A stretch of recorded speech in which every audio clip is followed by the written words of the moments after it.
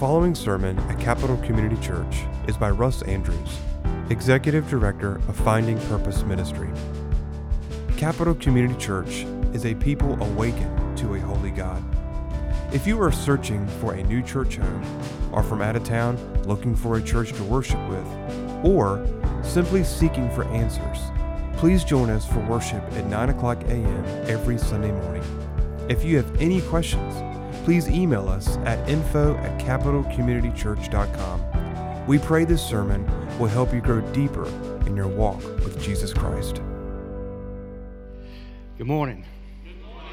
It's great to see y'all here this morning, and I'm honored to stand here in place of Grant and preach the Word of God. I would like to, as I always do, begin with a word of prayer. So let's go to the Lord in prayer. Heavenly Father, thank you for this day. Lord, thank you for the beautiful weather you've given us. Thank you, Lord, that we can come to church this morning in freedom to worship you. And so, Lord, I pray now that as your word goes forth, that you will convict, you will encourage, and you will draw us, Lord, into a deeper and more intimate relationship with you. In your name I pray. Amen. Well, if you don't have your Bibles turned there, I'd invite you to open up to Luke chapter 3. We're going to be looking at verses 1 through 17. And I apologize to you men who come on Tuesday night, because this is the one that you heard about a month ago, but maybe you need to hear it again. So anyway, here we go. Niagara Falls is considered one of the most powerful waterfalls in the world. 540 million gallons of water flow every hour over the falls and drop 165 feet to the bottom below. And as the water flows towards the falls, it gradually gains speed, going from about 5 miles an hour to about 40 miles an hour once it gets to the fall. Locals consider the North Grand Island Bridge, which is about 4 miles from the falls, to be the point of no return. In fact, there's a sign there warning the point of no return. So once you pass this sign, the momentum of the river begins to hold you in its grasp, and your destiny in that moment is sealed. One day, not too long ago, 6 men from a foreign country who were not familiar with the Niagara Falls were floating down the river, enjoying the view and just having a good old time relaxing in the sunshine. And they were about 5 miles from the falls, so they had not gotten that sign yet when they passed a man wearing a clerical collar. Now, he grew up in the area, and he was very familiar with the dangers that lay ahead. He had studied in detail. He'd read all the material available about the river. He knew about the point of no return. Surprisingly, he looked out at the men and with a huge smile on his face shouted, "Enjoy the day, men. God loves you, and he wants you to enjoy your life. So go on your way. Have a merry old time." The men felt good about themselves after hearing this encouraging word from such a respected religious man. So they smiled and they paddled on down the river, unaware of the danger that lay ahead. A few hundred yards down the river, they passed another man. He was bald, but quite good looking. What's so funny? He was from a little town nearby called Bethel. He did not have a smile on his face. In fact, he looked very concerned. And he ran to the water's edge, and at the top of his lungs, he shouted, "Don't go any further. Turn around. There's danger ahead. If you don't listen to me and turn around, you will go beyond the point of no return, and there will be no hope for you." Now the men were totally confused. They looked at each other. One of the men said, "That bald man sure seemed intense. What's he so worked up about? I don't like what he had to say. Didn't like the way he looked. I don't think I like him. The minister seemed so nice and more caring. I say we continue on." 4 of the men agreed with him. However, the 6th man did not. He said, "I think we should listen to that last man. He seemed to be speaking the truth, even though it was not pleasing to hear. I think we should turn around like he warned." Sadly, the majority ruled. They paddled on. Gradually, the 6 men noticed the speed of the river picking up pace. As the momentum continued to increase, the men tried to turn around, but they could not. They had just passed the sign that warned the point of no return, but it was too late. and they were never seen again. The world is headed towards a great fall. The speed of our descent into rebellion against God is gathering momentum. There are competing voices out there, listen, who are shouting different messages. One voice is proclaiming, or actually many voices are proclaiming, God loves you and everything is going to be okay because in the end, love wins. However, there is another voice, seldom heard, warning, turn around, go in the other direction. Danger lies ahead, and that danger is the coming wrath of God. Yes, God loves us. However, His wrath will one day be poured out on an unsuspecting and rebellious world. So let me ask you, which voices are you listening to? One day, the Bible says, in the not too distant future, heaven will stand open. And the whole world will see a white horse whose rider is called Faithful and True. He'll be dressed in a robe dipped in blood, and his name will be the Word of God. The armies of heaven will be following him. Out of his mouth will come a sharp sword with which to strike down the nations. He will tread the winepress of the fury of the wrath of God Almighty. On his robe and on his thigh, he has this name written, King of Kings and what? Lord of Lords. I want you to know that when Jesus appears, and it says every eye shall see him, there will be no second chances. There will be no more warnings. The world will have passed the point of no return. The day of grace will be over. And on that day, hundreds and thousands of millions of people who refuse to listen to the warnings will go over the falls and never be seen again. And that brings us to Luke chapter 3. So beginning at verse 1, I want you to see what Luke, who I believe is the only Gentile writer in the Bible, he writes beginning with verse 1, in the 15th year of the reign of Tiberius Caesar, Pontius Pilate being governor of Judea, and Herod being tetrarch of Galilee, and his brother Philip, tetrarch of the region of Iturea and Trachonitis, and Lysanias, tetrarch of Abilene. During the high priesthood of Annas and Caiaphas, the word of God came to John, this is John the Baptist, the son of Zechariah in the wilderness. Notice, in the wilderness. And he went into all the region around the Jordan, proclaiming a baptism of what? Repentance for the forgiveness of sins. As it is written in the book of the words of Isaiah the prophet, the voice of one crying in the wilderness, prepare the way of the Lord, make his path straight. Every valley shall be filled, and every mountain and hill shall be made low, and the crooked shall become straight, and the rough places shall become level ways, and all flesh shall see the salvation of God. Now listen, from this passage, I want to answer three questions. First, how did John the Baptist prepare the way of the Lord?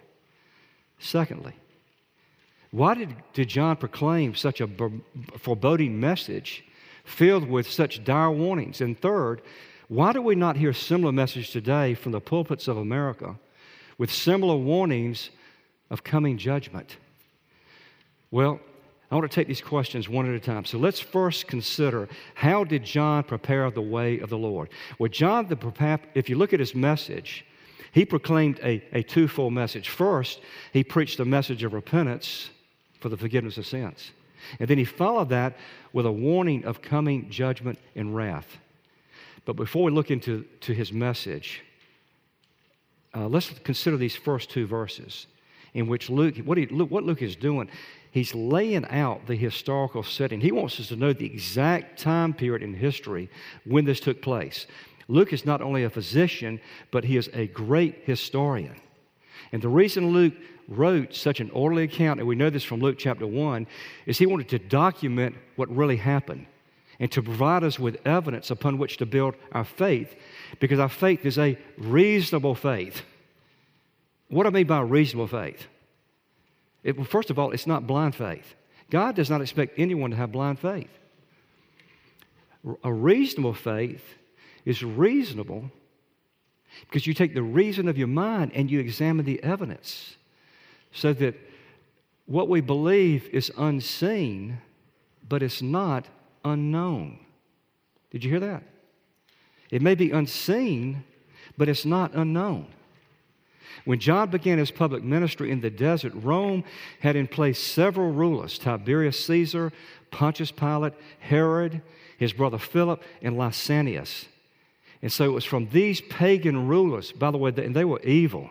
And so from these evil rulers arose a dark empire, and it was held in place by military power. Just think of North Korea. It's an evil regime, and there are a lot of them all over the world, and they're always held in power by military force. Not only was the political climate evil, but so was the religious climate, which was ruled by Annas, the high priest, and eventually by his son-in-law Caiaphas. In fact, in Matthew 26, we learned that Caiaphas was the high priest. Remember, they brought Jesus, they had him arrested in the garden, and they brought him before the Sanhedrin, which was ruled by Caiaphas and his father-in-law Annas. But it was Caiaphas who tore his clothes, accused Jesus of blasphemy, and ordered his death. So this is who was in rule at the time of John the Baptist. This is the atmosphere.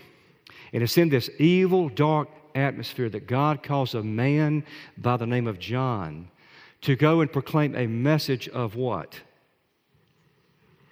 Starts with an R. Repentance. And a warning of pending judgment. I want you to notice too that that the Lord did not send John into the city of Jerusalem. See, that's where I would have sent him. But see, God does not work the way we do. He sent him out into the wilderness. Wonder why he sent him out into the wilderness? Maybe because that was a picture of the spiritual condition of Israel, like a dry desert, dead, no life. So let me ask you, do you come here this morning like a dry desert, needing to experience living water? Remember the woman at the well in John chapter 4 who was at the well trying to get some earthly, worldly water? Do you remember what Jesus said to her? I love what he said. He said, everyone who drinks this water, talking about the dry cisterns of the world, will be thirsty again because they never satisfy. But whoever drinks the water I give him will never thirst. Indeed, the water I give him will become in him a spring of water welling up to eternal life. See, when you try to satisfy the longings of your soul with the things of this world, money, sex, pleasure, vacation after vacation, they always leave you empty. They never satisfy. Do you know why? Because they were never meant to satisfy. The things of this world cannot satisfy you spiritually.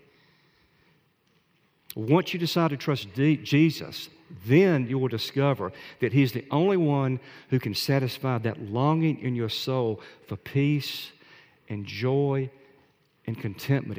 And it only comes when you have a relationship with God through His Son Jesus. This is why we started the ministry of Finding Purpose. The only way that a man or woman can find their purpose in life is by a relationship with God through His Son Jesus. I love what Charles Spurgeon said. He said, I'm so thankful that I have a joy that the world cannot rob me of. I have a treasure that the world cannot take from me. I have something that is not in the power of man or devil to deprive me of. And that is the joy of the Lord. See, it doesn't matter what you've done. It doesn't matter how egregious your sins are.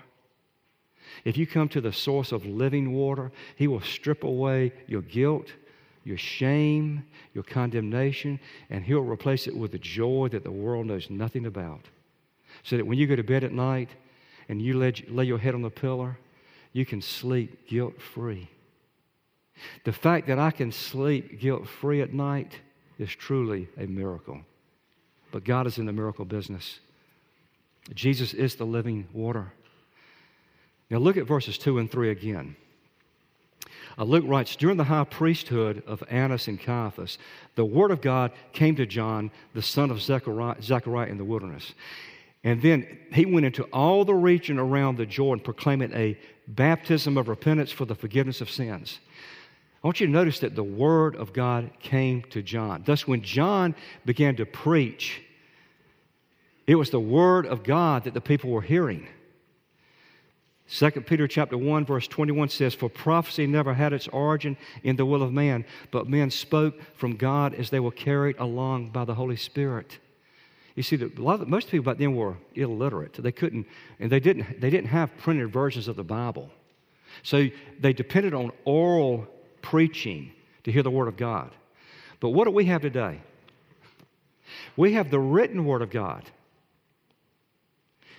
And this was written by the Holy Spirit as He guided 40 different men over the course of 1,500 years in 3 different languages to write this book, which we know that it's a miracle because it has one unified message. It doesn't contradict itself. How can that be? So this morning, when we read Scripture, we're actually hearing God speak to us. And I tell the men on Tuesday night, the reason we have the Bible study set up the way we do, with lessons and homework, is so that they will go home and they'll read their Bible and then God can speak to them. So the question is, are you reading your Bible daily? I mean, think about it. You get up in the morning and you get to go into your quiet place, open up the Bible, and let God speak to you. And guess what? He does. I take my Bible, and when I sense God really taking a verse off of Scripture and speaking to me, I just put a date beside it and maybe a little note, what I heard Him say. John preached the message of repentance for the forgiveness of sins. So what does it mean to repent? What it means is to look squarely in the mirror at your sins and then acknowledge them to God. Yes, these are sins, God. Confess them to Him. And then, with His help, you turn away from them and you turn to Jesus. Now listen, you can't turn to God until you first turned away from your sins. And so if you haven't truly turned away from your sins, then I would argue that you've never really turned to God. And let me just say this. Repentance, I read this morning, I think, in fact, Grant posted it. Martin Luther said that repentance is the doorway to salvation. If you don't repent, then you cannot be saved. This is why John the Baptist began with a message of repentance. When you repent, what you're doing is you're preparing a straight way, a path, if you will, a level way for the Lord to enter your heart. When you repent, you lower yourself in humility, which is an invitation for Jesus to enter your heart. When you repent, the rough places in your life caused by sin are smoothed out. God makes them level so that as you make Christ your home and He shows you the way, He becomes your shepherd. He's the one who guides you. And listen, when Christ lives in you, all those around you will notice the change in your life because you're a new creation. If people don't notice a change in you, then that's a huge red flag that you have never encountered the living Jesus. Because everybody in the New Testament who encountered Jesus in a salvific way, they left changed. They were never the same again, and everybody could tell they had been with Jesus. Not only, listen, did John preach a message of repentance. What's the first thing John the Baptist preached? A message of repentance. What's the first thing that Jesus preached? A message of repentance. What's the first thing that Peter preached? A message of repentance. So why don't we hear a message of repentance anymore? It's not politically correct. That's one reason. In Acts chapter 3, Peter was preaching to the crowd, and he said, I love this verse, verses 19 and 20, Acts 3, 19 and 20. Repent then and turn to God so that your sins may be wiped out, that times of refreshing may come from the Lord, and that He may send the Christ, where? Into your heart, who has been appointed for you, even Jesus. See, that's the way it works. Repent. Receive Jesus into your heart, and then times of refreshment become your experience. Do you want to experience having your sins wiped out? Who doesn't? Here's what happens. If you had a chalkboard back here, that one wouldn't be big enough for me. And from day one, all of your sins were listed from the time of your birth all the way to the time of your death. The moment that you first repent and turn and ask Jesus to come into your heart, God takes an eraser and wipes them all out from beginning to end. How good is that? And so when he looks at you through the blood of Christ, he sees someone who is a saint, and he declares you in his courtroom before all of heaven, this man I declare righteous. That's what it means to be justified. It's a legal term that takes place in the courtroom of heaven when God lowers his gavel and he declares you innocent and righteous and just and holy. And once he declares you that, then you are a saint forevermore. So what happens when we sin? Does that mean we've lost our righteous standing before God? No. But you have lost your fellowship. A lot of Christians are living, out there sinning repeatedly, and they're living with guilt and shame and condemnation. That's all coming from the enemy. But if they want to have fellowship with God, they've got to repent again and turn back to God. We should live, folks, in a constant state of repentance. Every night before we get to bed, Lord, forgive me for what I did today, even if I can't remember what I did that was sinful. Just ask him to forgive you. And then you will enjoy peace like the world has never known. Romans 10:13 says, for everyone who calls on the name of the Lord will be saved. Have you called on the name of the Lord? It says that everyone who calls on the name of the Lord will be saved. Saved from what? I'll tell you what you're going to be saved from. You're going to be saved from his wrath. John 3:36 says that if you believe in Jesus, I don't remember exactly how it goes, but if you believe in Jesus, God forgives you.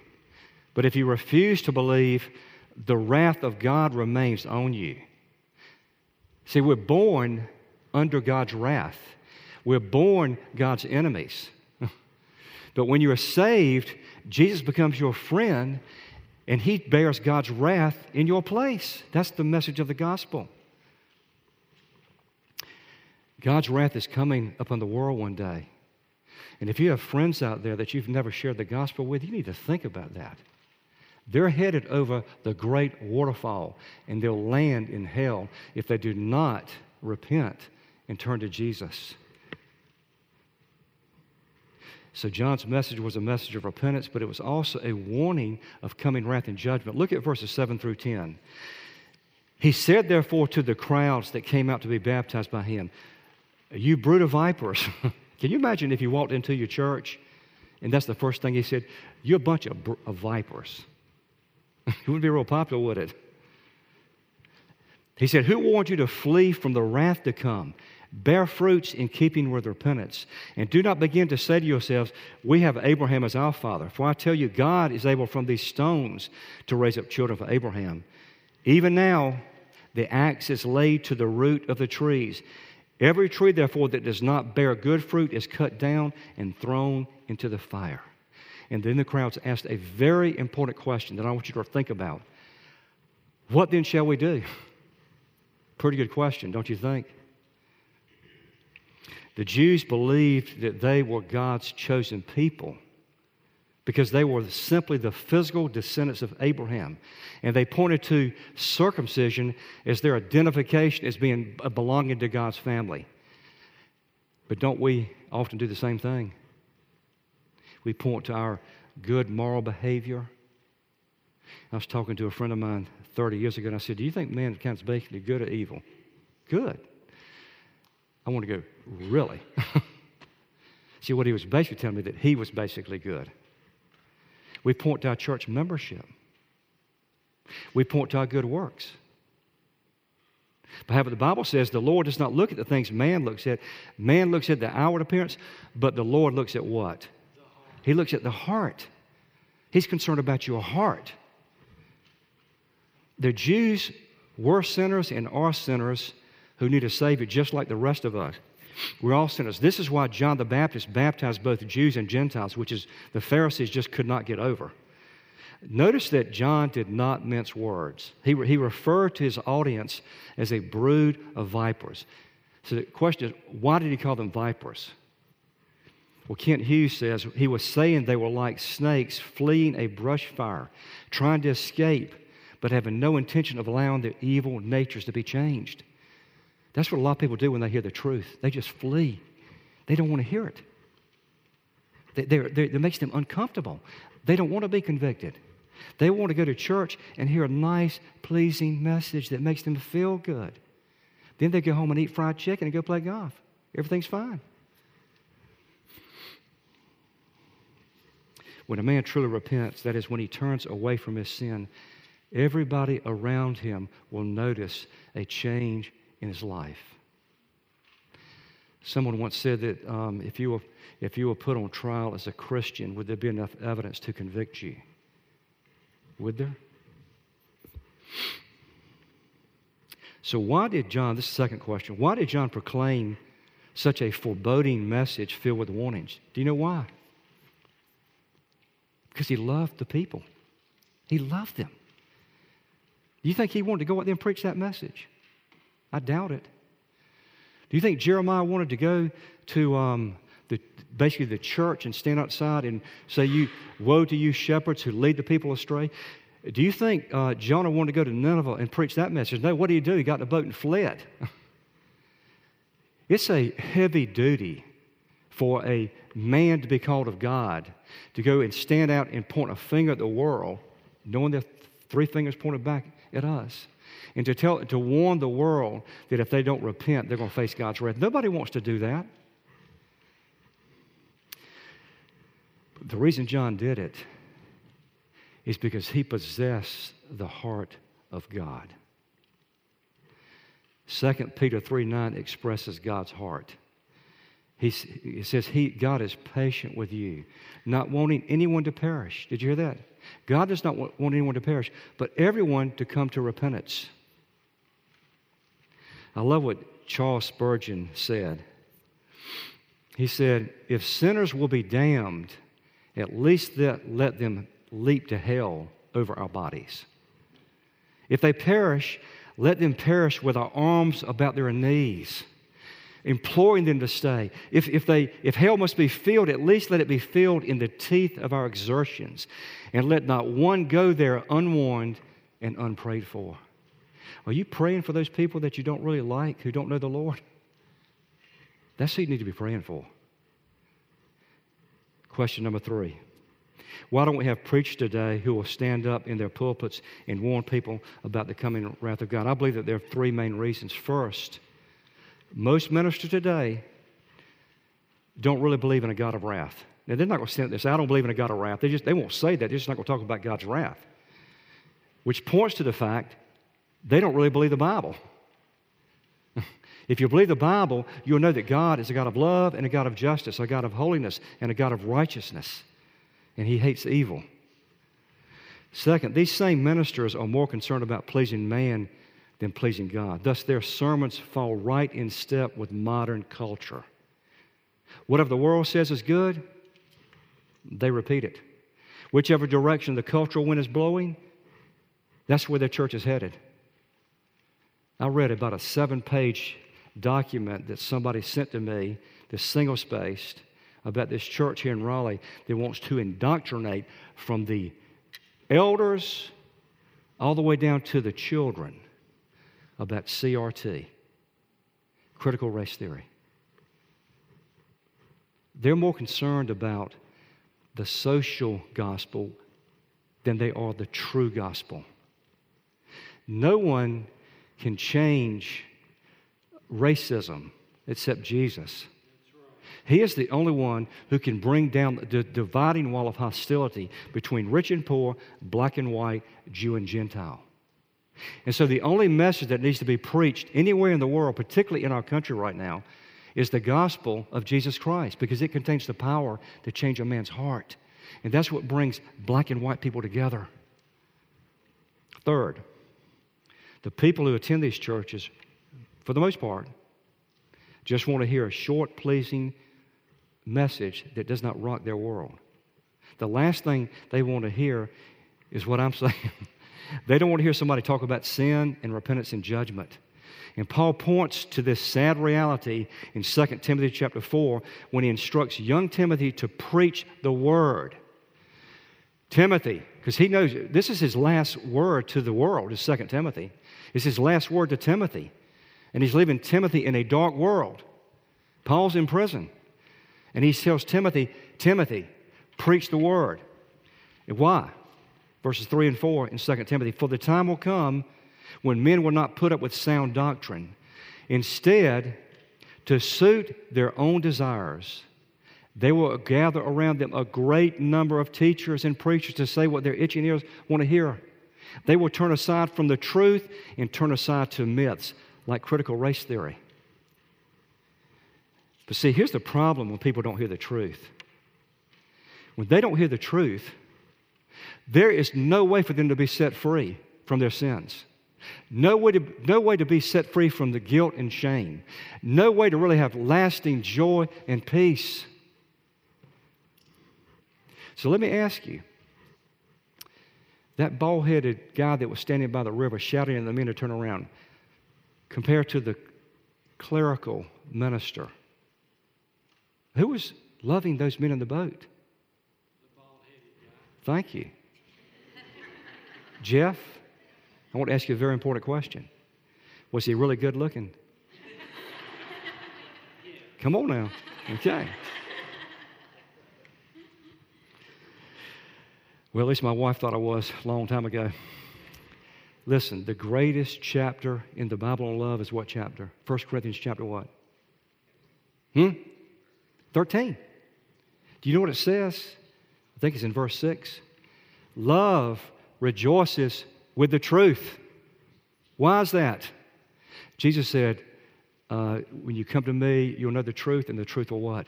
Set you free. Jesus said, I came to set the captives free. They can't be set free unless they hear the truth. When you go to a doctor and you've got cancer, you can't be free from it if he tells you everything's okay. No, he gives you the truth.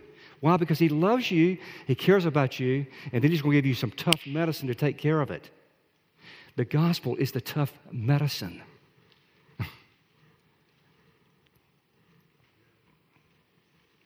When the people listening to John heard this strong warning, many were convicted by the truth. Great.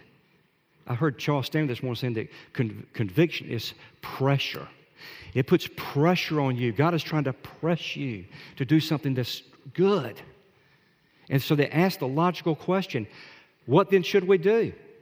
And so John proceeded to tell them, produce fruits in keeping with repentance. So if that was all we had in the Bible, I'd say, well, what he's saying is go out and be a good person, produce some good fruits, and you will be saved. Is that what he was saying? He told them in verses 11 through 14 that they should be generous and be honest. In other words, he was basically telling them to live by the golden rule. That is, to do unto others as you would have them to do unto you. Can you do that naturally? No. None of us can. We have to have a changed heart. So what did he mean by produce fruits in keeping with repentance? Well, let me tell you what he did not mean. He did not mean that salvation comes by your good works. The Bible makes this very clear. This is what the reformers were all about. Salvation comes by grace alone, through faith alone, in who? Christ alone, according to Scripture alone. Salvation comes by faith, not by works. Good deeds are simply the byproduct of genuine faith. When you repent and turn to the Lord by faith, the Holy Spirit begins to change your life. You actually begin, he takes away your old desires and begins to give you new desires so that you actually want to go do something to help others instead of helping yourself. The good works are the result of repentance.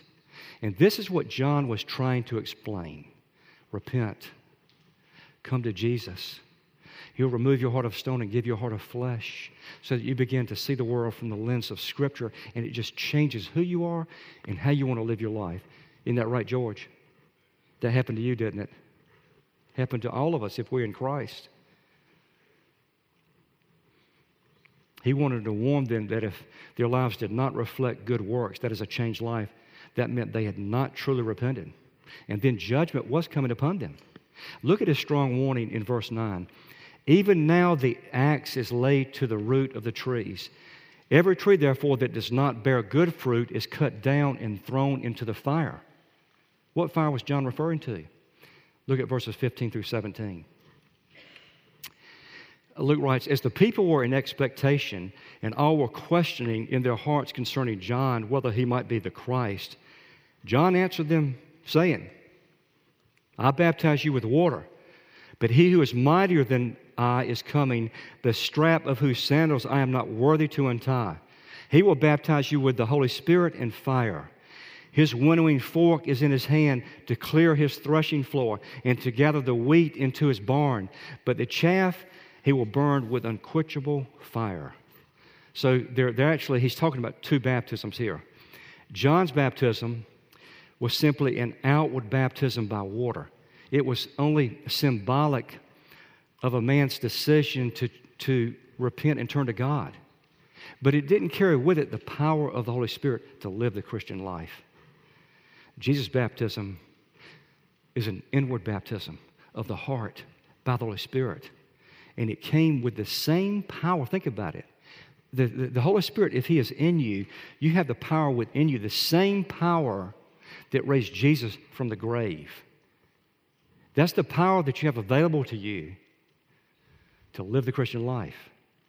But it has to be daily feeding upon His Word and praying to your Heavenly Father. Prayer and the Word are two tools that God has given us to live this life. Verse 16 says, He's talking about Jesus will baptize you with the Holy Spirit and with fire. So I think the fire here has two meanings. The fire of the Holy Spirit burns away the sinful dross in our lives as He begins to sanctify us and purify us from the inside out. And that's when people begin to see this change in you, as the Holy Spirit's working in your life. This baptism by the Spirit occurs, listen, this is so important, at the moment a man is born again. There's not a second event. You see, the Holy Spirit is a person. I used to think, I grew up in the charismatic movement. I thought you get saved and then you get baptized by the Holy Spirit later. That's not correct teaching. Because, the moment you get saved, according to Ephesians 1:13 and 14, you are sealed with who? The Holy Spirit. Well, you don't get part of the Holy Spirit. You can't divide the Holy Spirit up. I mean, think about it. I don't know why these people were teaching that. You get all of the Holy Spirit when you're saved. And then as you begin to yield yourself to Him, you can have more and more of the power of the Holy Spirit working through you. So this is the important thing to remember. If God doesn't, listen, salvation is not about church attendance, even though I highly recommend coming to church. It's not about baptism. It's not about good works. When you get to heaven, there's only one ticket that will get you in the door. And that's when Jesus looks into your heart and He sees who? He sees Himself, but it's the Holy Spirit. It's the Spirit of Jesus in you. It's the Holy Spirit that identifies you as belonging to God. That's the only baptism you need. It's called circumcision of the heart. Romans 8:9 makes this clear. You have a control not by the sinful nature, but by the Spirit, if the Spirit of God lives in you. And if anyone does not have the Spirit of God, Christ, he does not belong to Christ. Notice the Holy Spirit there is called the Spirit of God and the Spirit of Christ. 3 in 1, the Trinity. So what should you do if you're not sure if you are indwelt by the Holy Spirit? This is something I want some of you to really think about hard. Have you really been indwelt by the Holy Spirit? Acts 2:38, Peter says, repent and be baptized, every one of you, in the name of Jesus Christ for the forgiveness of your sins, and you will receive the gift of the Holy Spirit. You see, the Holy Spirit coming into you follows repentance. Now, in closing, I guess it sounds like I've already given you some warnings, but I want to close with a very serious warning. There's a second fire that John was referring to, and it's reserved for the end of the world. It will be the fire of God's final judgment against all evil. A lot of people say, well, a lot of people don't believe in God, at least they use this reasoning. Well, if God is all-powerful, then He could destroy evil. If God is all good, then He would want to destroy evil. Therefore, since evil exists, God must not. So the question is, why doesn't God destroy evil? Well, if He destroyed evil, what would He have to do? Bring the world to an end. What would happen to salvation in that moment? To the people that might tomorrow be saved?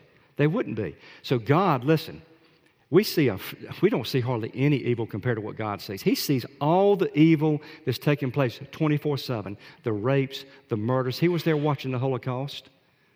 He sees the genocides. He sees Christians being persecuted and crucified and burned and imprisoned. He sees it all. Why does He let it go on? Because He's patient. But one day, His patience is going to run out, just like it did in Genesis chapter 6. In that moment, the Lord is going to return, And those who've never repented will face God's wrath. Look at verse 17. His winnowing fork is in his hand. What's he going to do with a winnowing fork? He's going to divide the world, to clear his threshing floor and to gather the wheat into his barn, but the chaff he will burn with unquenchable fire. So when Jesus returns, you can say any way you want to, he's going to separate the wheat from the chaff, the sheep from the goats, and believers from unbelievers. That's what John was warning about. And I want to leave you this morning with a warning, because I love you. I love the men that come on Tuesday night. I do not believe that every man that shows up on Tuesday night is saved. So I want them to hear this message. Several weeks ago, it's probably been 5 or 6 weeks at least, my wife and I traveled up to Charlottesville where my oldest son Rushman lives with his family, and I've challenged both of my older grandsons, Smith, who's here in Raleigh, Little Smith, and Cabell, and they're both 8. I said, if they will read through the New Testament, that Big Pop will take them on a very special trip. It's always fun to travel with Big Pop. I'm Big Pop. So Cabell, Rushman's oldest son, has been reading the New Testament to Rushman out loud every night. They're just reading through the Bible, and this is so fun. I've been trying to get Rushman to read the Bible since he was born. He said, Dad, isn't it great that God's got me reading the Bible now, but it's my son reading it to me? God works in strange ways. So when we were up in Charlottesville, Rushman asked me to let Cabell read his nightly Bible lesson to me. And so Cabell read from Acts on both, we were there from Thursday through Sunday, so 3 nights. So he read from Acts with me, and I loved it. Thursday and Friday night, then we talked about it, and then we prayed.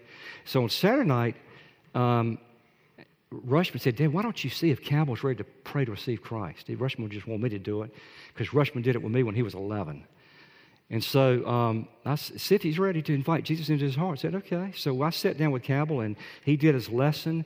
And then I said, Cabell, we talked about repentance and sin. I made sure he understood that, for boys, sinning, is when you don't obey your parents, or you tell them a lie, or you take something that doesn't belong to you. I said, have you done any of those things? He said, yeah. He said, so he recognized he was a sinner.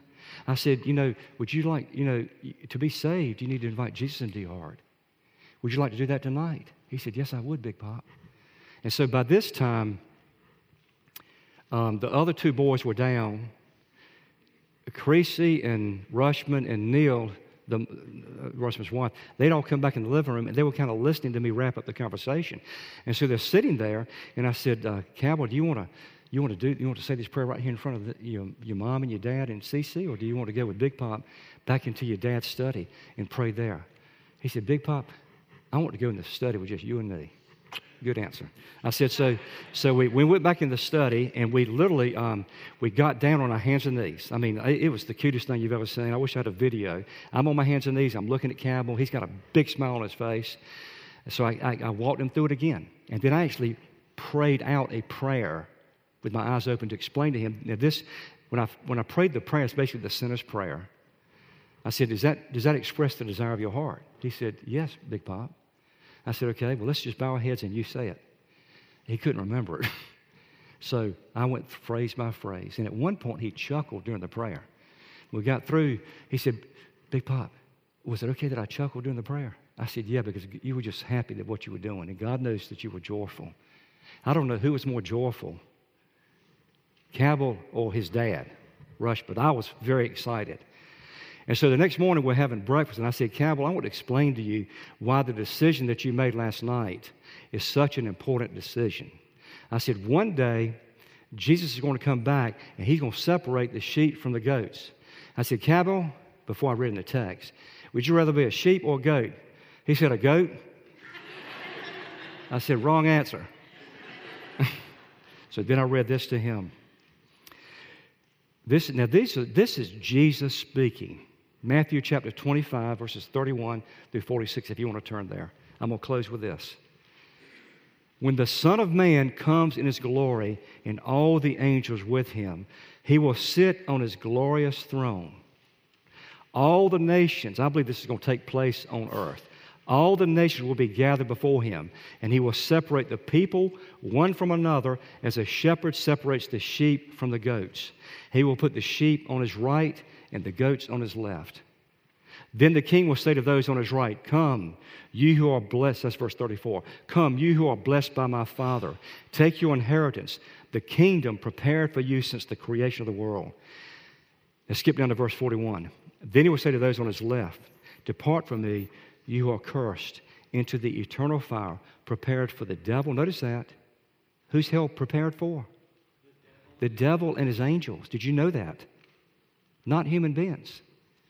But if you don't repent and turn to God, you're pushing God in a corner, and he's got no choice but to put you in the same place with Satan and his demons. Look at what Satan's done in this world. Hell will be infinitely worse. And then it says, then they will go away to eternal punishment. How long does that mean? Eternal. Forever. But the righteous to eternal life. Listen, if you believe in, see, a lot of people say they don't believe that the punishment in hell will last forever. Well, if you believe that heaven's going to last forever, then hell's going to last forever, because it's using the same word here. Eternal for both of them. Now, listen, I've thought about this before. What, Russ, if you died and somehow you missed the boat and Jesus tells you to depart? I never knew you. I can't imagine what that's going to be like. If you get cancer, you know you're going to at least die, and it's going to come to an end. Hell does not come to an end, ever. So, I don't know how to say this more clearly. Just as heaven is real, hell is real. And Jesus is the only way to heaven. And so in order to be saved from the coming wrath of God, you must come to Jesus while the door to heaven remains open. The Bible says in 1 Thessalonians 1:10 that Jesus rescues us from the coming wrath. How does he do that? Because he stood on the cross and he bore the wrath of God in our place. Thanks for listening. For more sermons, information, and events, check out our website at capitalcommunitychurch.com.